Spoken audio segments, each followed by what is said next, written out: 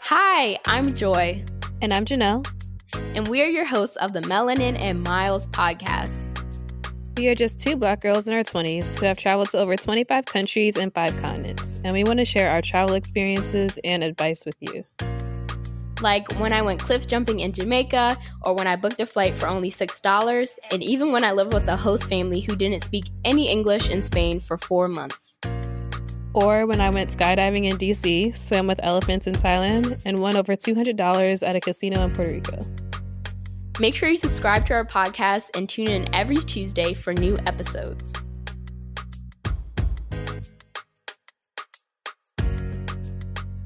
Before we get into the episode, make sure you get your hands on our free Budget Babe travel guide to learn the top 10 ways you can be saving hundreds or even thousands of dollars on your next travel adventure. Get the guide straight to your inbox at melaninandmiles.com/free.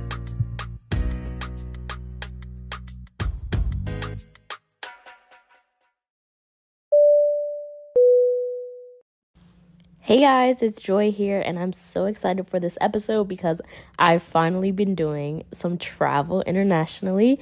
I recently got back from a trip to Mexico City and Cabo, and I'm going to be breaking down our trip. I went for work originally for a few days, and then I extended my trip to stay in Mexico City and then to Cabo. So I'm going to be breaking down the itinerary that I followed, also some things that I didn't get to do, but I wish I had time to do, and that I definitely will do the next time I find myself in Mexico City. So if you're not familiar with Mexico City, it is in Mexico, obviously, and it is not a beach city like, we're used to hearing about. It's actually a city that's more mountainous. It's at a very high elevation. And it's a city that's super big. They have a really big population. And I think it's best known for the food. Every time I talk to someone who had been there before me, they just talked about the food. They didn't say much else, like food and then a lot of the museums and history. So I was very excited because I am a foodie. So I basically ate just some of the most amazing food that I've ever had. So let's talk about what I did on the 3 days that I was there with free time. So on Friday, I wanted to go to the Anthropology Museum, which is one of the most popular and largest museums there. But I did not have time, unfortunately, but I do recommend that you go there. There's also Chapultepec Park, and that's a very popular park to walk around, and it has multiple museums within that park. So really nice park. It's huge. You can walk around. You can go museums. Great vibes. We also stayed in an Airbnb in Polanco, and the Airbnb was amazing. It had 3 bedrooms, and it had 2 living spaces and a huge kitchen. And I really liked the Airbnb. The area is called Polanco. That's one of the more, bougie areas of Mexico City. I do recommend it if you're just concerned about safety, or you've just never been and you want to make sure you are just staying in like the right area. That was also a reason we ended up staying in Polanco, because that was where our hotel for our work trip was. But we did find ourselves always Ubering to Roma Norte, which is where a lot of the nightlife, a lot of the most popular restaurants and shops are. So I do also recommend staying in Roma Norte, which is where I might stay if I go there again. So the first amazing dinner that we went to was at a restaurant called Maximo, and Maximo was honestly iconic. We had so many great things there. I really enjoyed the atmosphere of the restaurant. When you walk in, there's like glass separating the seating area and the kitchen, so you can see all the chefs cooking. We got so many different like starters. We got some baby corn. We got a French onion soup. We literally got so many different starters. We got a birria taco that was made from lamb. So many good starters. And for my entree, I did get a Wagyu steak, and that was my first time eating steak medium rare. Like, I think it was medium rare, which was like insane for me, but it's actually delicious. I don't know if I'm gonna do it again, but in the US, but if I ever went back there again to that place, I would definitely do it again. There were four or five of us at dinner, and we ended up spending about 10,000 pesos.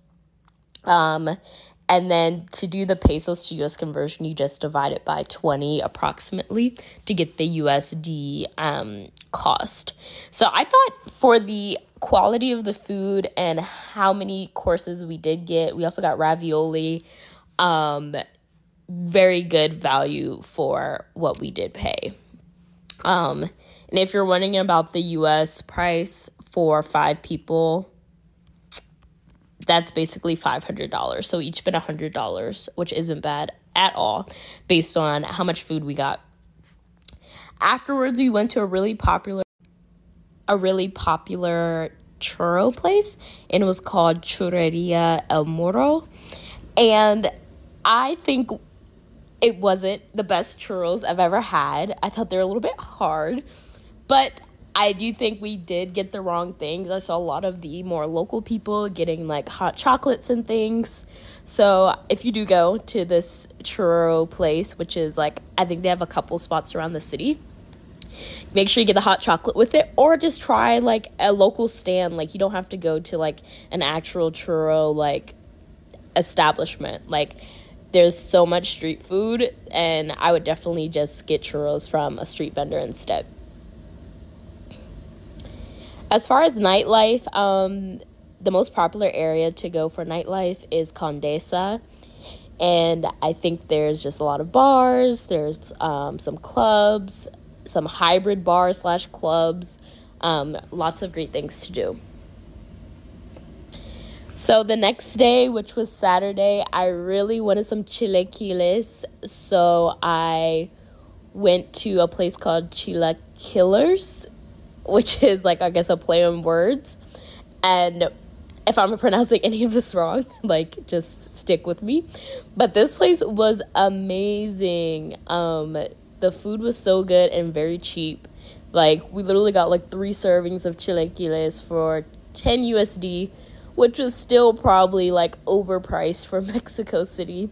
But the place was super fun, had really cool decor, pretty small. I've heard that they have lines usually to get in there and sit down, but we actually didn't have to wait in line, which is crazy. We went on a Saturday like morning, so that was like really cool that we didn't have to wait in line. Then we spent the rest of the day looking at the historical center of Mexico City, and we just Ubered everywhere. We typed in Zócalo, which is the center plaza, which really reminded me of Plaza Mayor in Madrid. And we walked around there. Near there, if you have time, there's Templo Mayor, which is some ruins within the city. So if you aren't going to be traveling to see some of the ruins that are kind of further outside of the city, you could go there. And then there's also a ton of famous taco spots around there. I actually kind of like saved a bunch of them, but we didn't get to go to as many. But I'll just name some of the places I saved in case you end up wanting to go get some tacos. So there's Los Especiales, there's Tacos El Huequito. Then there's a popular like pasteleria, and that's called Pasteleria Adial, and that's basically a place where you can get I can't remember the word in English. All of your like croissants, bread, all of that stuff, sweets. You definitely have to try the guava pastries. And we actually had a guava pastry after we had lunch. So we had a great lunch at Rosetta. And then we went to their bakery, which is also called Rosetta, and we had their guava pastry. So 10 out of 10. I wish I had more of those. I wish I just like took some home with me, like smuggled some home with me, because they were so good. We had lunch at Rosetta, like I said. Also would recommend this place. I ended up having a soup and because I really needed some vegetables in me. And then I also had some ravioli again. We ended up ordering multiple orders of the ravioli because it was so freaking good. If you have time and you can plan far in advance enough, you could check out the Frida Kahlo Museum. But apparently that doesn't have as much art from Frida as the Museo Arte Moderno. So both are your options if you want to see art from Frida Kahlo. One other thing to add to your itinerary, if you have the time, is the Coyoacan Market, which is a big food market for shopping and street vendors. So the last day we were there, we really just went to the airport because we were going to Cabo San Lucas. And we flew to Cabo San Lucas from Mexico City, which was a super easy 1-hour flight. We flew Aeromexico. And once we got to Cabo, I didn't really know that Cabo was literally a desert. I knew it was, but it just didn't register in my head until we were driving to our resort, and literally there were so many cacti and just sand everywhere, and it was very, very hot, very hot. Mexico City was not hot at all. I literally took a leather jacket to wear because it was rainy and cloudy most days there, with lows in the 50s, which was absolutely insane because it was August. So getting to Cabo was very drastic, a very drastic change. In Cabo, we stayed at the Nobu Resort, and just save up your coins if you want to go to Nobu or if you want to go to any of the nice resorts in Cabo, because unlike somewhere like Cancun or Tulum, there aren't any all-inclusive places. So Nobu, obviously, the restaurant Nobu is expensive, so of course the resort is going to be expensive. But the room at the Nobu Hotel was so nice, and just the whole landscape of the resort, the pool, the room, and the service was phenomenal, 10 out of 10.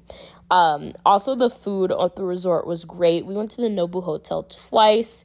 If you go there, get the Wagyu gyoza. We literally ordered that every time we went there. And also try their martinis. They have a great lychee martini, and I think they have a mango martini. That was very, very good. One thing about Cabo also to know is that you cannot get in the ocean. You have to sign a waiver saying you're not going to get in the ocean because the ocean there is just so rough. It's not for swimming. And once again, that's something I knew, but when you get there and you're you really can't get in the ocean, you're okay. This was one of the most relaxing, places I've been to. I'd say, definitely Cabo is a little bit slower, a bit slower than other, party cities near the beach in Mexico. So go if you want to relax. Don't go if you want to, be lit. The most lit thing we did do was a boat cruise, where it came with, drinks, and you got to go see the arches in Cabo that are really popular, and they played music, and it was really, really fun. So that's definitely a great thing to do in a group. And that's also near the downtown marina area. And in the marina area, there's tons of restaurants. It looked like there's different places to go out. We saw a Señor Frogs, so that would probably be the place to go out. But once again, it's a lot of driving, so we mainly stayed on resort. That was the one time we left the resort. And after our boat cruise, we actually went to Ruth's Chris, which was very good. But I think the group, we split a tomahawk steak. And I feel like the Black community is split on whether we like our steaks medium or well done. So we got medium well, but in the end, it ended up being very rare, and I just couldn't do it. So I ate the sides and a little bit of the steak. But anyways, they do have that in Cabo San Lucas. But I really enjoyed the contrast of both of those places. I wish Mexico City was a little bit warmer. You could definitely wear jeans every day there, but honestly, the girls were wearing very cute outfits in Mexico City. So make sure you're looking cute too.